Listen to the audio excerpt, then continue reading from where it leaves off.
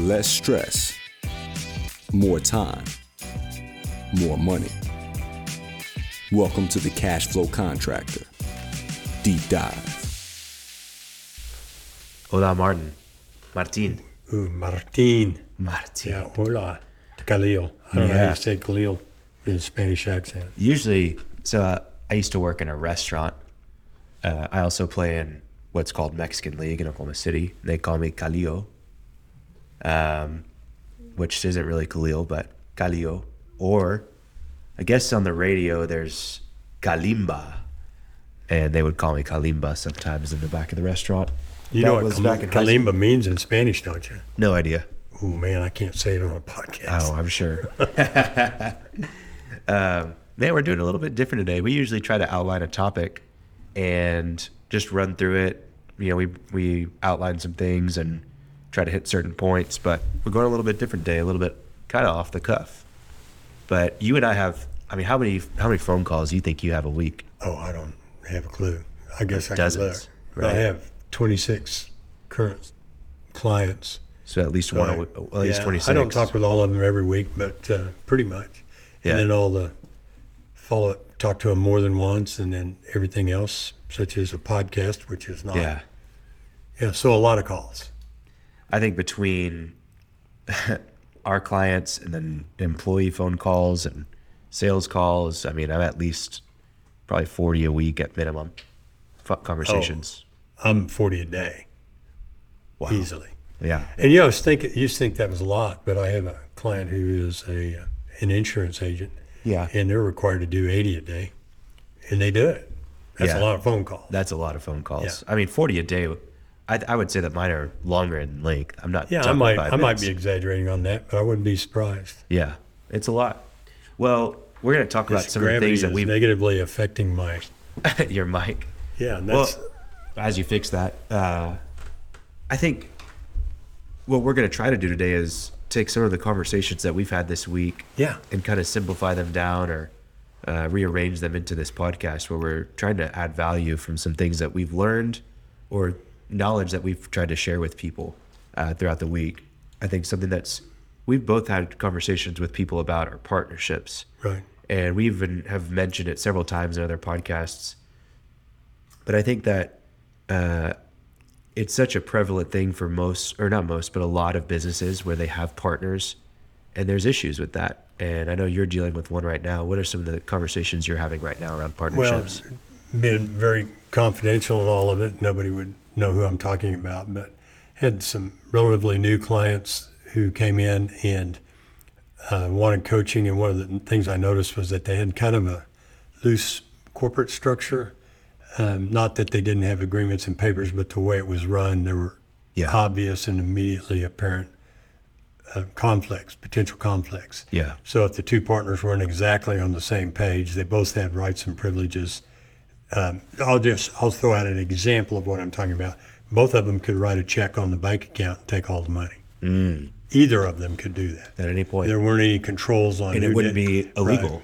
Right. Well, what's illegal and what's not. My sister's an attorney, and I asked her one time at Thanksgiving, what's the stupidest question you've ever been asked? And she thought for about 2 seconds, and she said, can he do that? And he just did, right? Right. And what's the second stupidest question? Is that legal? Well, we're about to find out. So, yeah. But no, and even if there would be no criminal thing there. But anyway, you have something like that was not considered, not thought about when you created the structure, and it can cause real problems. Yeah. And these two people are coming apart. In other words, when we started, I thought, well, let's structure this and get it done right and work through it. But it was already at the point where they're coming apart. Tried to resolve it peacefully, where we just work our way through and work something out. Yeah. And it didn't go that way, and now attorneys got it, and it's ugly and stinky, and we may get out of it. But it all comes from a lack of planning at the time they started with it. And that lack of planning comes, I think I've mentioned this on other episodes, but that lack of planning comes because when they start that partnership, usually it's the beginning of a company and there's no value in the company. Right. And they're friends, they're amicable, they think, oh yeah, we'll 50-50, we'll just split it down the middle. There's Right. no value here, Right. But as there starts to be value in that company, Well, it things just start to isn't, change. it just isn't, it isn't just value. It's your relative contributions. Who's going to do what? Who gets to make the decisions, or does everything have to be, does no prevail? That's a way to do it. If you need more money, who's going to put the money in? Yep. Who's going to take the money out? How are we going to exercise decisions? How Yep. who's going to actually do the work? Who's not? They're just all these things that when two buddies get together and think, well, let's go into business together, they don't think about. Yep. And it's not just that the money shows up; it's other things too. When you partner with somebody, what I like to say is that may not be the same person you're partnering with in the future. Yeah. And I mean that in one sense, that your priorities head one direction, like you want to build a business or whatever, Yep. and their priorities head. So it's the same person, Yeah. but they're different than they were when you started the business 5 years ago. But there's another one. They may literally not be the same person, because what happens if something, they could lose their share, their ownership to creditors, they could lose it to a divorce, they could die in inheritance. Yeah. So you're literally not dealing with the same person. Well, what do you do in those circumstances? And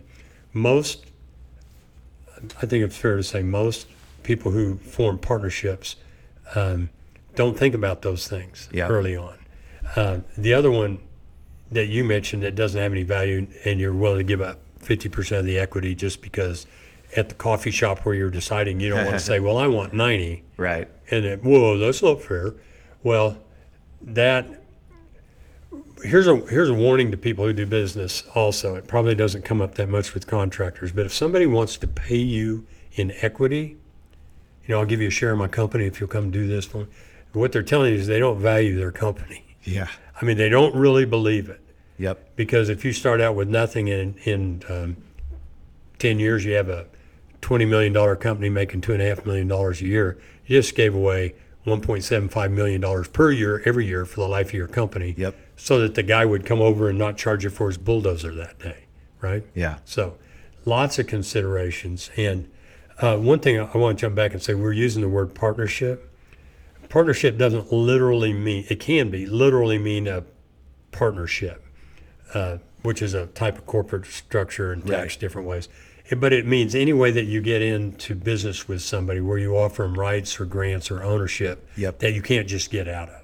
Yep. So you hire somebody, like it or not, you can always terminate somebody. Yep. But if you bring somebody on and you grant them ownership rights, they have authority, such as being able to go to the bank and take all the money out. Mm-hmm. Well, I don't want them to do that. Well, they did it. And, Yeah. so now you're going to go to court and find out, can he do that and is it legal? Yeah. Well, And you it- might it- get your money back. And this is where people are, what the common thing is to maybe not even have an operating agreement in place, or to just download one off the internet That's- and maybe go to an attorney and try to pay the minimum fee to be able to have one, and they're not going to be looking out for all these Right. things.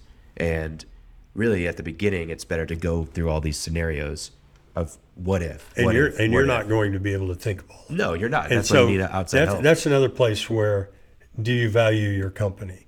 Because if you're unwilling to spend, let's say it's $5,000, Right. to find an experienced deal attorney, that's Sure. somebody who knows what questions divorce and death and who puts money in and how do you price the business if you're going to sell it, and Yep. just all of those things. Somebody has to go through that. And what I like to say is, if you're not having uncomfortable conversations, you're not having the right conversations. Yeah. Because you have to look at your prospective partner and go, no, I'm putting all the money in, so I'm getting 80%. Yeah. Or if I have to put more money in and you don't match it, you're going to get diluted, which means your percentage ownership is going to go down. Go down, yeah. You have to have those conversations. Yeah. I think I want to touch on another piece that happens inside of partnerships, and was a conversation I had this week, that what ends up happening oftentimes in a new company, especially with partners, is that they take on the same role and they're doing the same responsibilities, the same tasks week in and week out. They have their load of administrative tasks, their load of manager tasks, their load of actually doing the business operational tasks. And they basically split them evenly. And what ends up happening is they're two different people. They have different strengths. And so one of them might be stronger than the other in another area. One might be weaker. But then they start to compare to each other. oh, so-and-so is not doing enough here. Oh, so-and-so is not doing enough here. And that's whenever the partnership really starts to create resentment inside of that partnership. Well, I've seen that where literally I'm thinking of a company where the partners get along great. The spouses don't get along. Well, why did he get a new truck? Yep. He got a new truck. How did he get that new truck? Well, I don't know. He saved up his money and bought it with his own personal funds, and that doesn't mean that spouses are the petty people. It can be the person themselves, but I've seen that. Yep. So how do you handle distributions? Yeah, and one person needs a lot of money because of their spending habits, another one doesn't. Yep. Well, that doesn't mean that you distribute all the cash.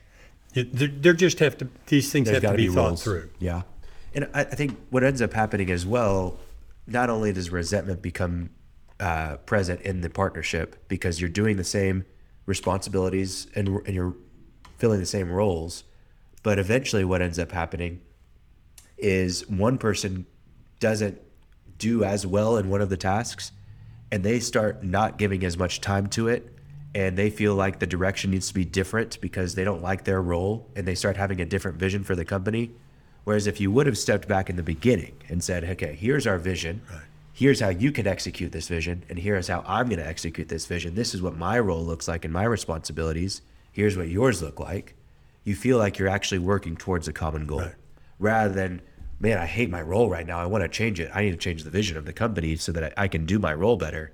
It goes off in different directions, and that's how resentment even grows further, and distance and separation inside the company, and you don't really execute anything well. Well, wrote an article, it's on Forbes, it's called The Partner or Not the Partner, and actually I think it's pretty good. You can find it, Forbes, Partner or Not, and it lists a lot of subject and reasons, but you have to have a way in advance to get out of, to handle those issues. Yeah. And very unlikely you're going to do that yourself. You just have to make the decisions. And the conclusion of that article I wrote, I guess why I brought it up, is that the default position is no partners. Yeah. People, when you're starting a company, not everybody's this way. I know I was. Hey, I want help. I want somebody to do part of the work. I want a sounding board. I want somebody to put up some of the money. I want somebody who has different contacts than I am. I want somebody that maybe has a skill set that I don't have. Yep. And so I want help. And I start thinking early on, well, I don't have any money, so I'm going to do the equity thing and bring them on. And what I wind up doing is giving away the company. And when I think back to those things, I talk about it in the article when I say I'm scared is the real reason. Yeah. I don't want to borrow the money because I don't really believe in it. That's another reason. So we start examining why do you want somebody to come along and not just hire the skill, not as contractors or employees, hire it done. And a lot of times it comes down to you need to examine what's really going on with you. And a lot of times it's you're just scared. You're just scared, and you don't know what you don't know. Right. A lot of people go into the partnership because they feel like it's the only way that they're going to be able to succeed, as if they have someone's help. And that might be true for some people, but it's not totally true. And you don't know what the impact of a partnership can have on your business. But I think what's most valuable for anybody there's probably fewer people listening right now that are about to start a partnership. And there's probably more people that are either aren't in one or are in one currently. Well, we're talking about it because it's going on right now with people I know. But I've also had clients in the past. Matter of fact, my clients were attorneys in a firm, and I said, "Do you have a partnership agreement? An operating agreement?" "Yes, we do." And I said, "Well, does it deal with all these things?" And they said, "Not really." So they hired another attorney and went and redid it. Yep. Right, and they've been in business for a long time. Yep. They have goodwill towards each other. They have complementary and supplementary roles. They're not trying to do the same thing. Yeah. So partnerships can be magnificent. Dave Ramsey says the only ship that won't sail is partnership. And that's true for the reasons that we're talking about. But it's also true that partners can be magnificent. Absolutely. Big guys like Jobs and Wozniak and Hewlett and Packard. But also I can think of people within 5 miles of where I'm sitting, been partners for 40 years. Yeah. And do exceptionally well. And it's a wonderful thing. Yeah. You have somebody to cover for you. You do have a sounding board. But boy, you have to have a fit. You've got to have a really good fit. There's a good book called Rocket Fuel that talks about this, having kind of the visionary role and the integrator role who makes the vision come to life. But I think that's something that people can take away from this. If you're in a partnership and don't have these things in place, go do it now while you do have the goodwill. Be proactive in it while there's not the issues at hand. And then have these conversations. If you're doing the same exact role as partners, have conversations about what you enjoy doing, what you don't enjoy doing, what you feel like you have as strengths and what you feel like your weaknesses are, and see if you can start to balance each other out more and not do the same thing. Your company will benefit more from you focusing in on your strengths and focusing on a different role than your partner than you doing the exact same thing. And you will see a big improvement in different things. Like if one person's better with people, have them go and manage the people. Have them be in charge of the hiring, of the development, and the the structure of the operations team, and handle the one-on-ones with team members, the quarterly reviews or annual reviews that you do with people. If one person's better at the administrative, put them in charge of the bookkeeping, in charge of the billing, in charge of all the benefits for the company, whatever it is. It's going to help you operate a lot more efficiently, feel like you're working towards that common vision, and feel like you're not just stuck in the same mundane things and comparing yourself to your partner. You're going to respect your partner more for what they've taken off your plate and focusing on their strengths than, oh no, is he doing as much as I am? So anyways. I'm looking over your shoulder at a poster on the wall of a company that was doing about $10 million in Oklahoma City until 3 years ago. And there were 3 partners, 2 of whom were on the same page, build a highly profitable business to sell. Yeah. And another one, what I call a dirty fingernail guy. And that's not a pejorative. I don't mean it that way. But dirty fingernail guys are guys that don't think that they think they're not working unless they're physically doing something. In other words, sit around thinking, strategizing, and coming up with a plan. That's not real work.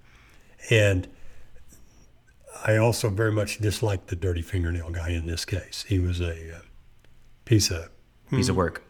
Yeah, that'll work. Yeah, but very self-serving. Yeah, devious, and that company came apart.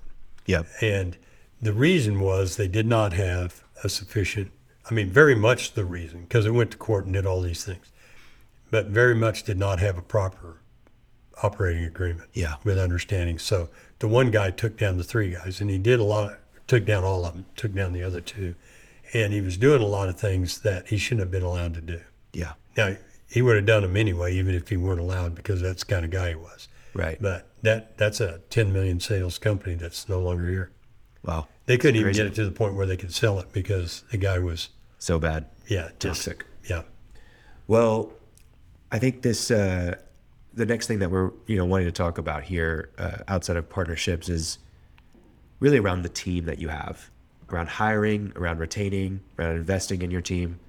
And we've both had conversations. I've got, I think, 5 clients right now that are struggling with hiring. And I'm sure you have probably somewhere in the same range. Everybody. Right. What are some of the challenges that you're seeing around hiring for your clients? Well, that they can't do it.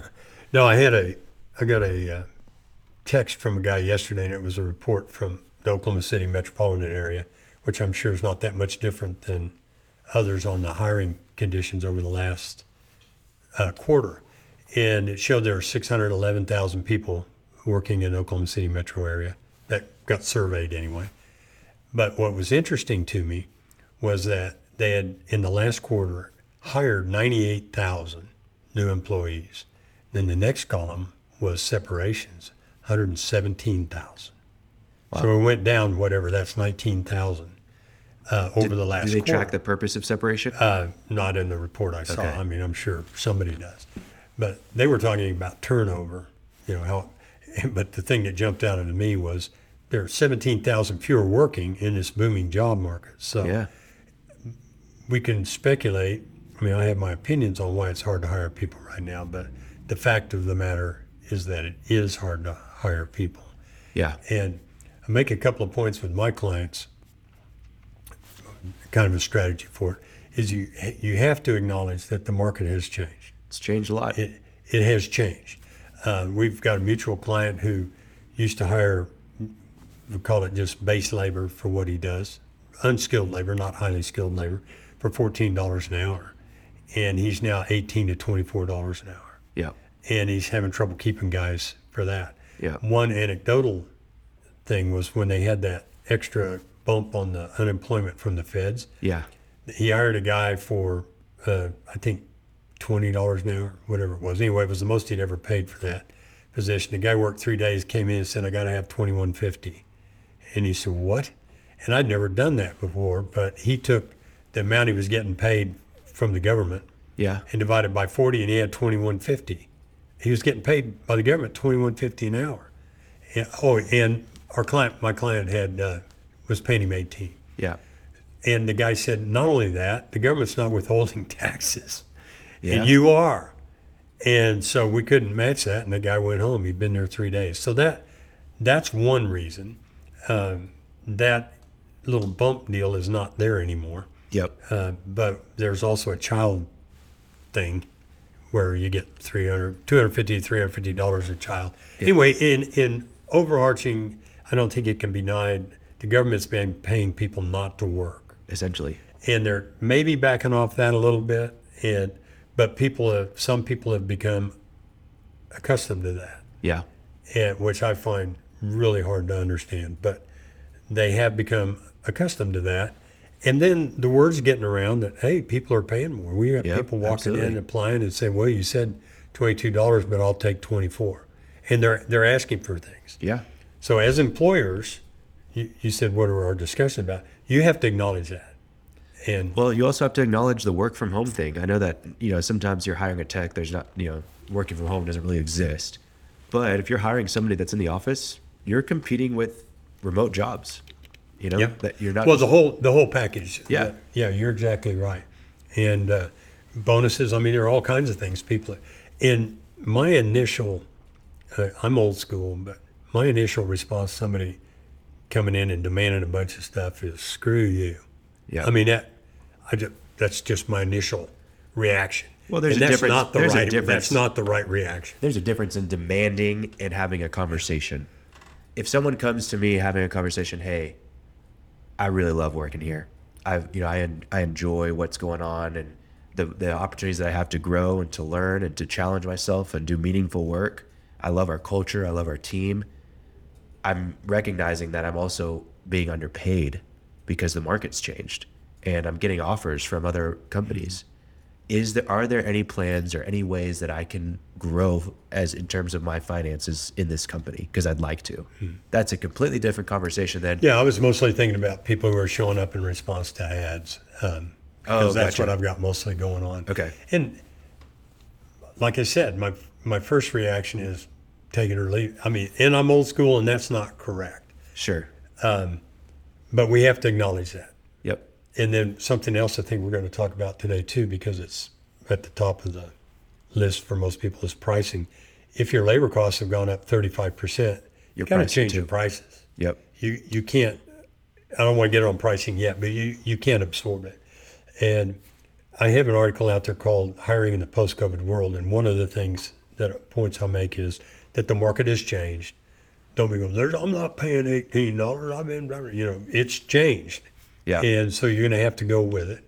The second thing is you've kind of got to look at how you approach attracting people.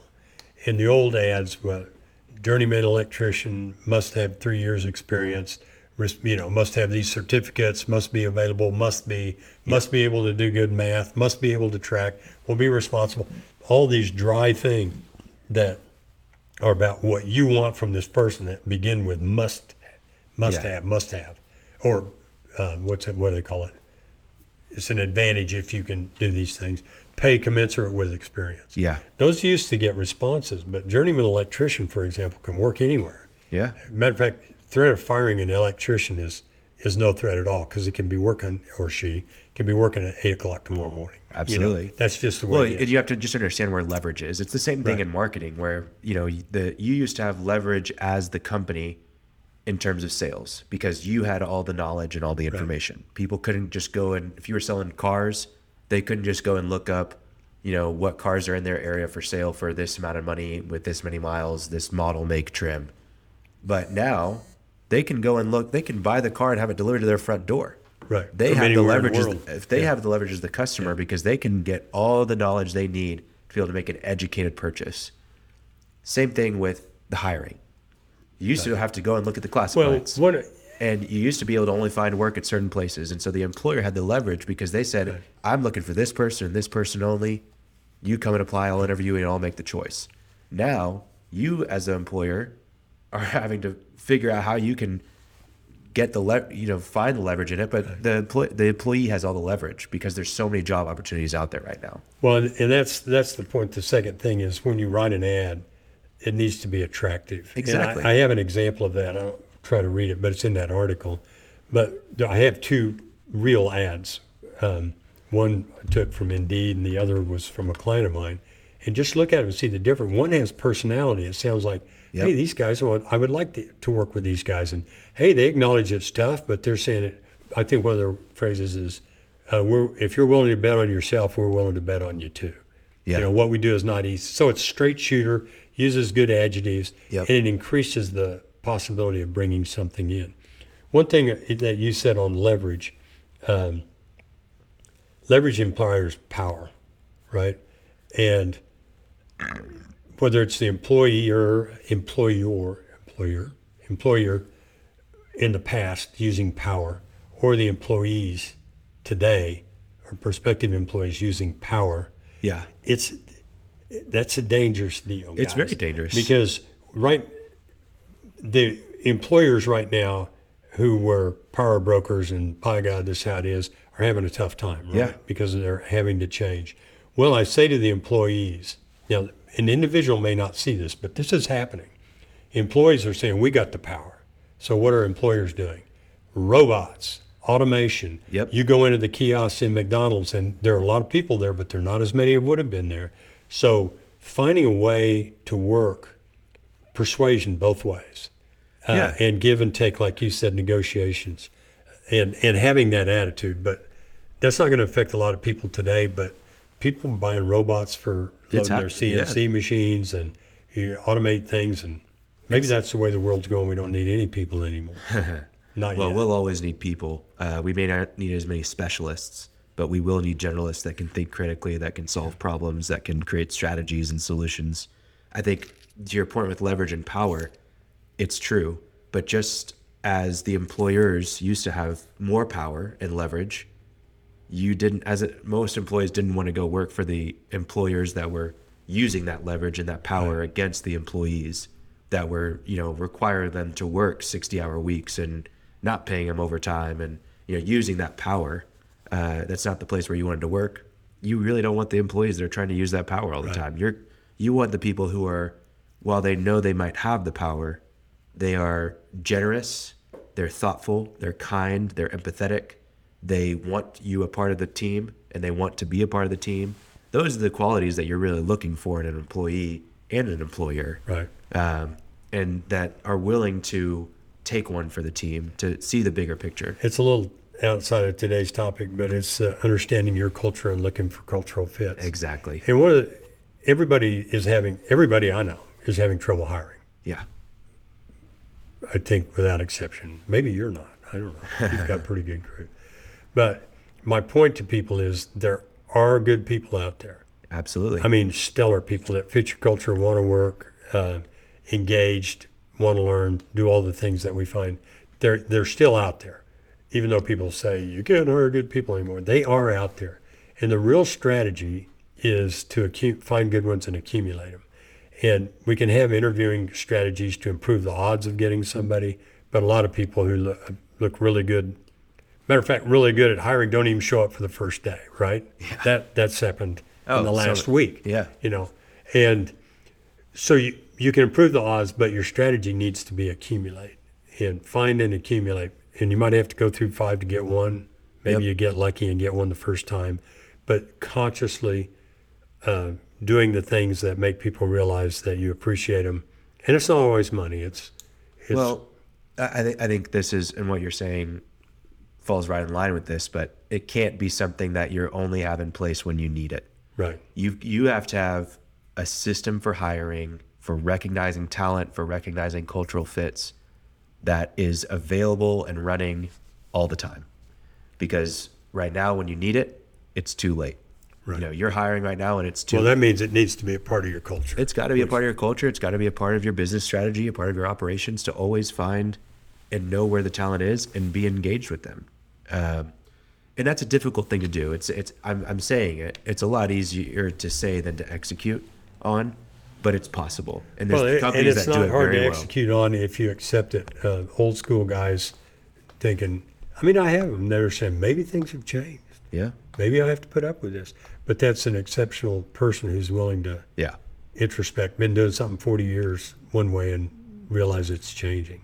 In a big area for this, that makes it easier to have this system rather than just having high turnover and having a system to go find the talent and bring them in.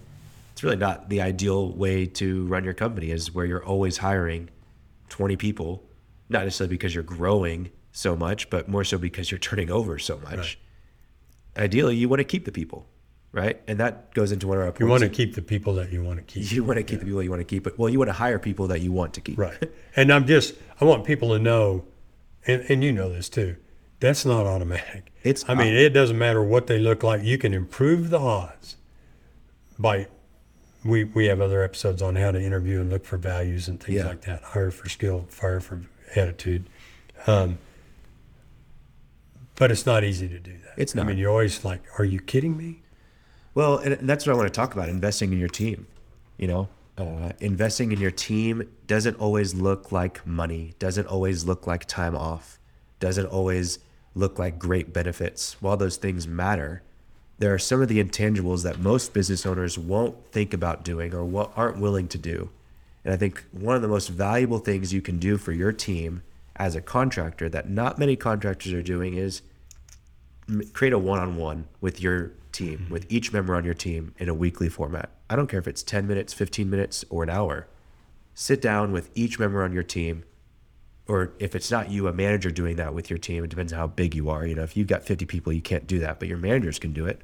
But set up a structure where there's a one-on-one with each person on your team, where they feel like they're getting your time. It's similar to your family. They don't want your money. They want you, you know? And if you're showing to your employees that you're willing to give them 15 minutes, that's just their time, where you want to know what their challenges are. You want to know what their problems are, both personal and professional. You want to know what goals they have. And you're actually going to try to help them achieve those, that you're going to give them your advice, your wisdom, so that they can reach those things. That's an investment that will go far beyond just having the, health insurance on the team for benefits. Yeah, the benefit matters, but people want to be invested in. They want to feel like they matter to the company. They want to feel like they can grow. And if they're meeting with someone who's at a higher level in a company, has more experience, that's going to be something that they're going to appreciate, and they're going to feel that they're a part of this team that they're invested in. The difficulty with that is, I agree with everything you're saying, but that comes naturally to some people, and that's very difficult to others. Absolutely. And you have to work at it. And one thing, if you want to know where you stand in that regard, there's a book, First Break All the Rules by Buckingham and Kaufman. And they have a list of 12 questions in there. And if you give them to your team, it will tell you how you're doing. You should have a very high score, like 9 or 10 if you're ranking on 1 to 10, if you're doing well in any places that you're not. And there are questions like, in the last 7 days, somebody's talked to me about my performance. I understand what's clearly expected of me. But these questions are the result of 80,000 interviews by the Gallup organization. Yeah. So it's a good place. You can get that. You can email us. Name of the book again? It's called First Break All the Rules. First Break All the Rules. Yeah. And I know that you may not be good as the business owner at managing people, at investing in them one-on-one. Find someone who is. If it's your partner, let them do it. If it's a manager that's a people person and is great at these things, find them and make that a part of their role. But it doesn't have to be you. It just needs to be done at some level. We spend the majority of our time working. It's what consumes the best hours of our day. At 8 a.m., we're at work. And to not feel a connection and a purpose and meaningfulness during the best hours of your day, people are going to leave if they don't feel that. Yeah. Yeah, it didn't used to be that way as a paycheck, but you can go get a paycheck elsewhere. Yeah, it's There's changed. that old parable or whatever it is, that three masons working on a church, and they asked the first guy, "What are you doing?" And he said, "I'm laying bricks." And the second guy says, "What are you doing?" And he says, "I'm building a church." The third guy says, "I'm honoring my God." So they're doing the same thing, Yeah. but they have different purpose. Perspectives, yeah. Yeah, and so, that's that. Those 12 questions is a great place to see where you stand. Yeah. But I do think overall, and two topics to date are partnerships, and came up because I've got one that's blowing up right now, and you may know somebody. Second one is employees, because everybody's concerned about that. We've got those problems. I think a third one we wanted to talk about, and it kind of relates to employees because of having to pay more money, is issues I'm hearing all the time, every day. With pricing. Yeah. And the way I talk to my contractor and manufacturing clients, well, everybody about it, is that, look, the Chinese didn't have any trouble telling their shipping agent that the cost has gone up, and the shipping agent didn't have any trouble telling the wholesaler that the cost went up. The wholesaler didn't have any problem telling your distributor that it went up. And when it gets to you, most of my clients are having a really hard time telling their customers the price went up, and they're just eating it. Yeah. Hopefully people who are listening aren't all eating it, but it's really common. Yep. And that includes the price of the materials that you're getting from importers, but also the people who are working for you. Yeah. You can't eat it all. You're not the buffer for the world. You have to have the courage to raise your prices. I gave a presentation out of town here 2 weeks ago and used actual numbers about a $5 million company who made $65,000 last year on $5 million of sales. It's freaking ridiculous. Yeah. What the hell are you doing? How did that happen? Well, I priced this stuff, and then the next shipment of materials I got in were up 20%. So, well, you got to do a surcharge. You got to do something. You got to leave it open. You can't price it, price it with a range, whatever it is. Well, my competitors will not do that. And they said, well, fine. What's your point? You want to come to work and like you use it like a gym membership where you get exercise and actually pay for the right to do it. That passing the costs on is something everybody's having a real hard time with. More and more they're doing it. Yeah. And they're not really getting that much pushback. In other words, it's working. But you have to be, that comes up all the time, and we just want the listeners to think about that. What am I doing this for? If I'm working and I'm not making any money and I'm getting ambushed by costs from labor and material, what are you doing? Yep. It's time to pony up.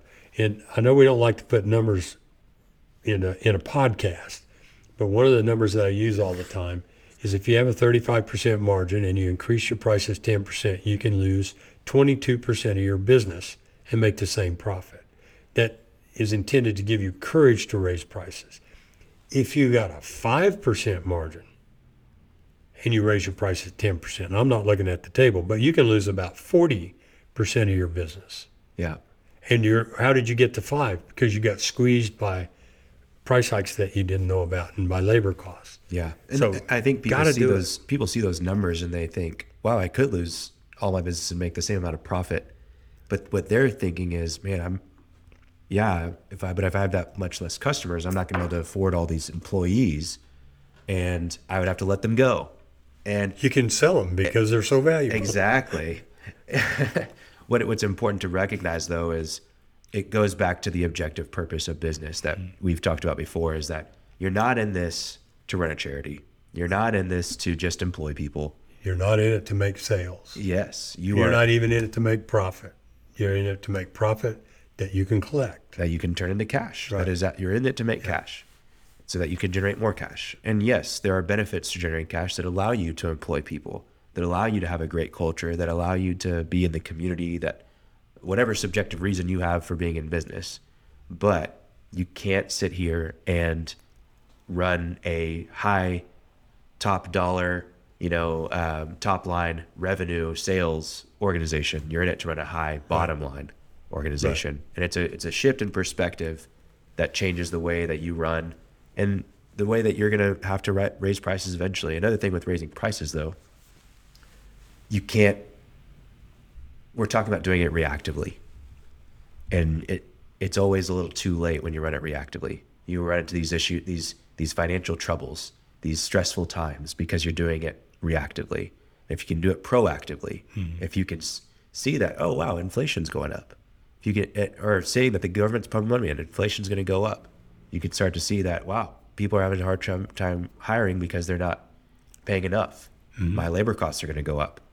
Start to raise your prices proactively, and you'll be thankful that you did, because you won't have that quarter or 2 quarters of times where you were reactive and are down financially and running out of money. It's a lot easier said than done, but the more proactive you can be with your price increases, with your hiring process, with your marketing, and the better. We have all kinds of people listening. If you're general or a remodeler or something like that, you're dealing with the public. If you're a cabinet manufacturer, you're selling to builders who's tuned in a little bit, but just go raise your damn prices. Just go up. Just if you're driving somewhere listening to this, raise the price 5%. Yeah. Just do it, because, maybe it should be more than that, but that's an exercise.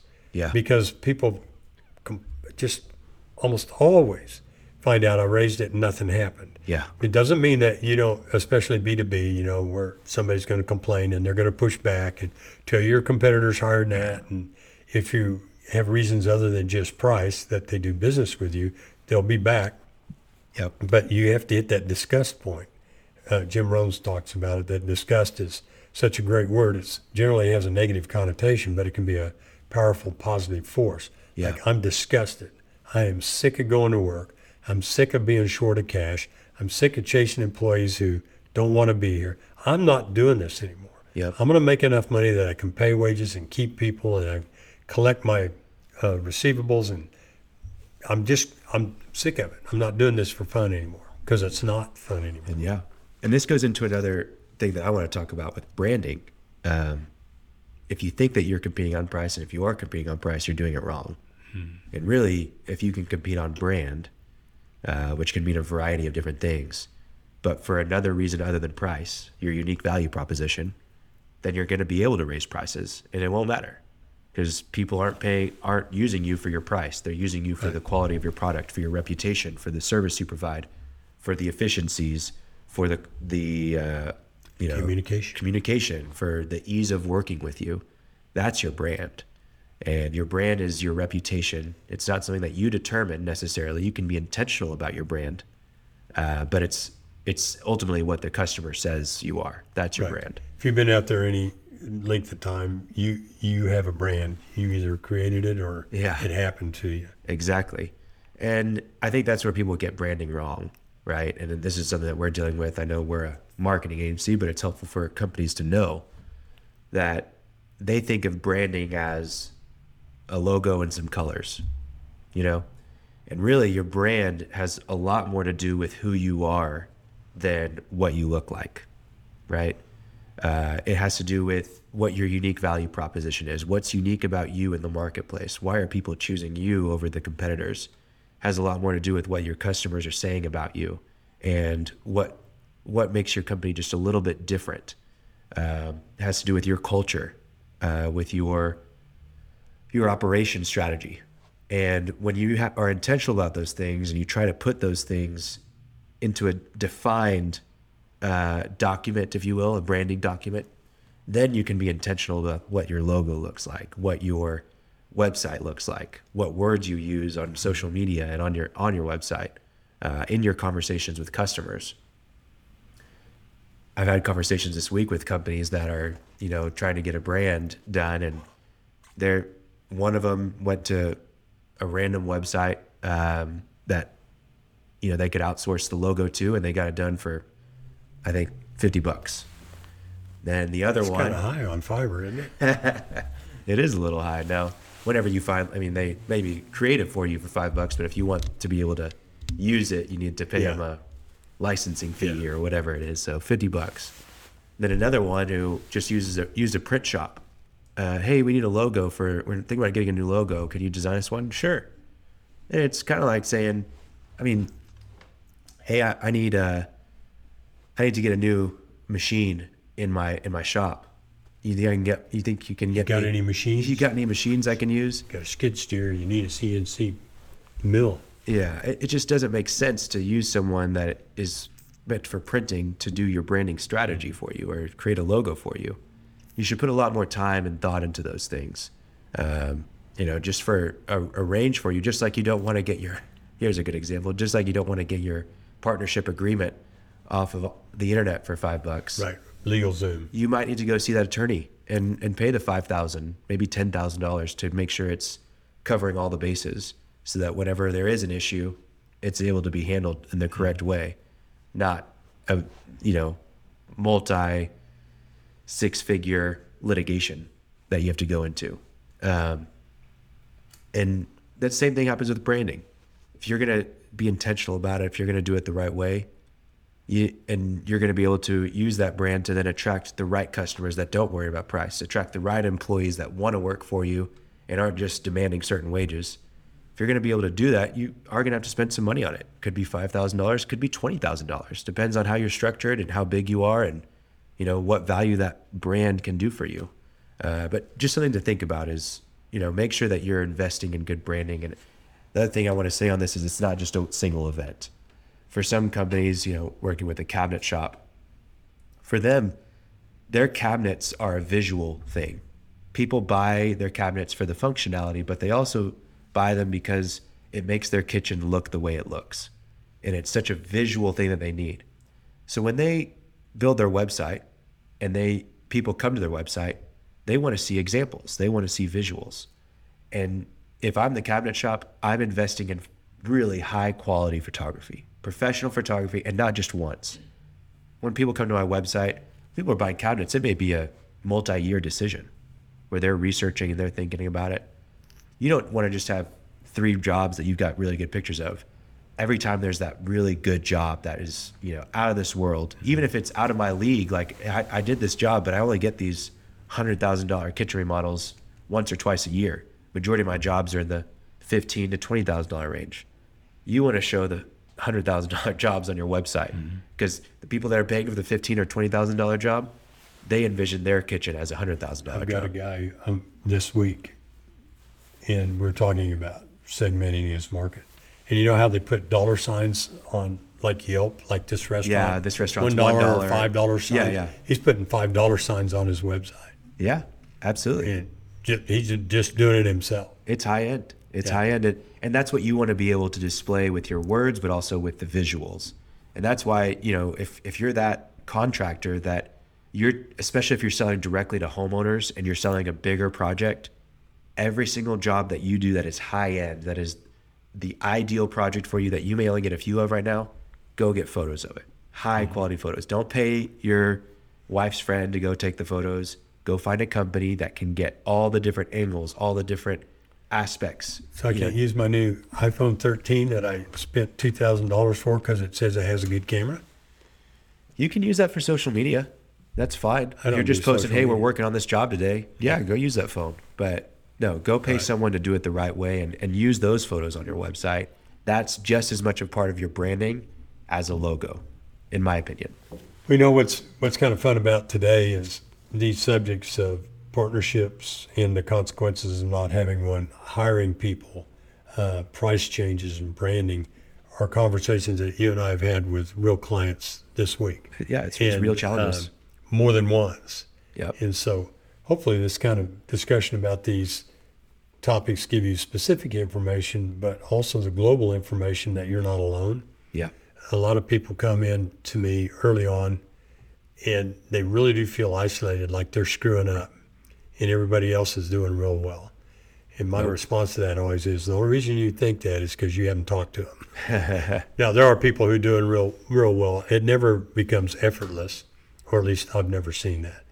But yeah, the things that you're worried about, that you're suffering from, are common. Very common. The specific one's not, but the category is common. Yeah. And I think we probably will do this some more in the future. Where Absolutely. We talk about topics that come up during the week because they can be informative and assuage those feelings.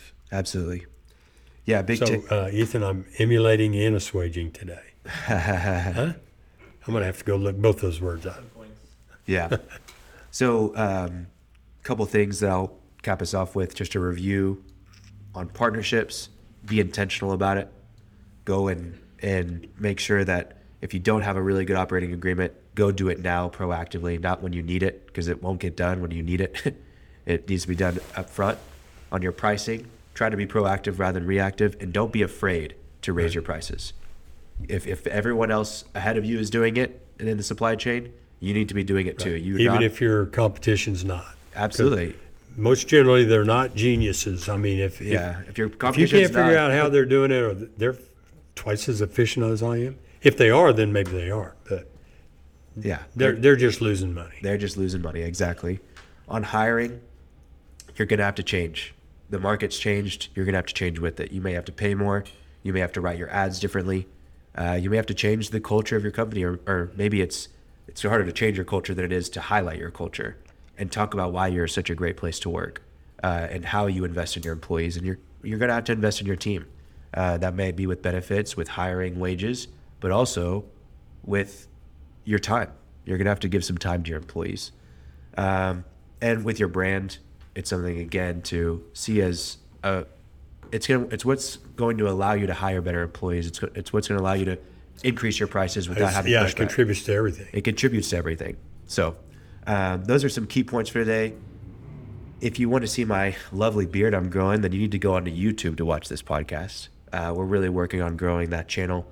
If you watch YouTube, we're also breaking them down into clips where you can watch shorter snippets of these. I know, I've talked to a few people that are listeners, and sometimes their commute's only 20 minutes, 30 minutes, and these are hour-plus long podcasts at times.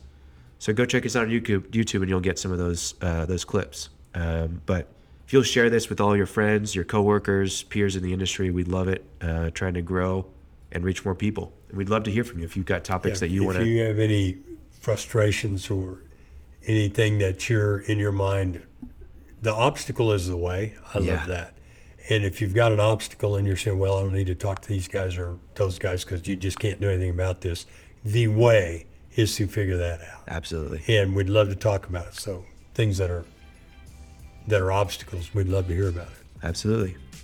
All right, Martin, another one down. Yes, sir. See you next time. Next time. Thanks for listening to The Cash Flow Contractor.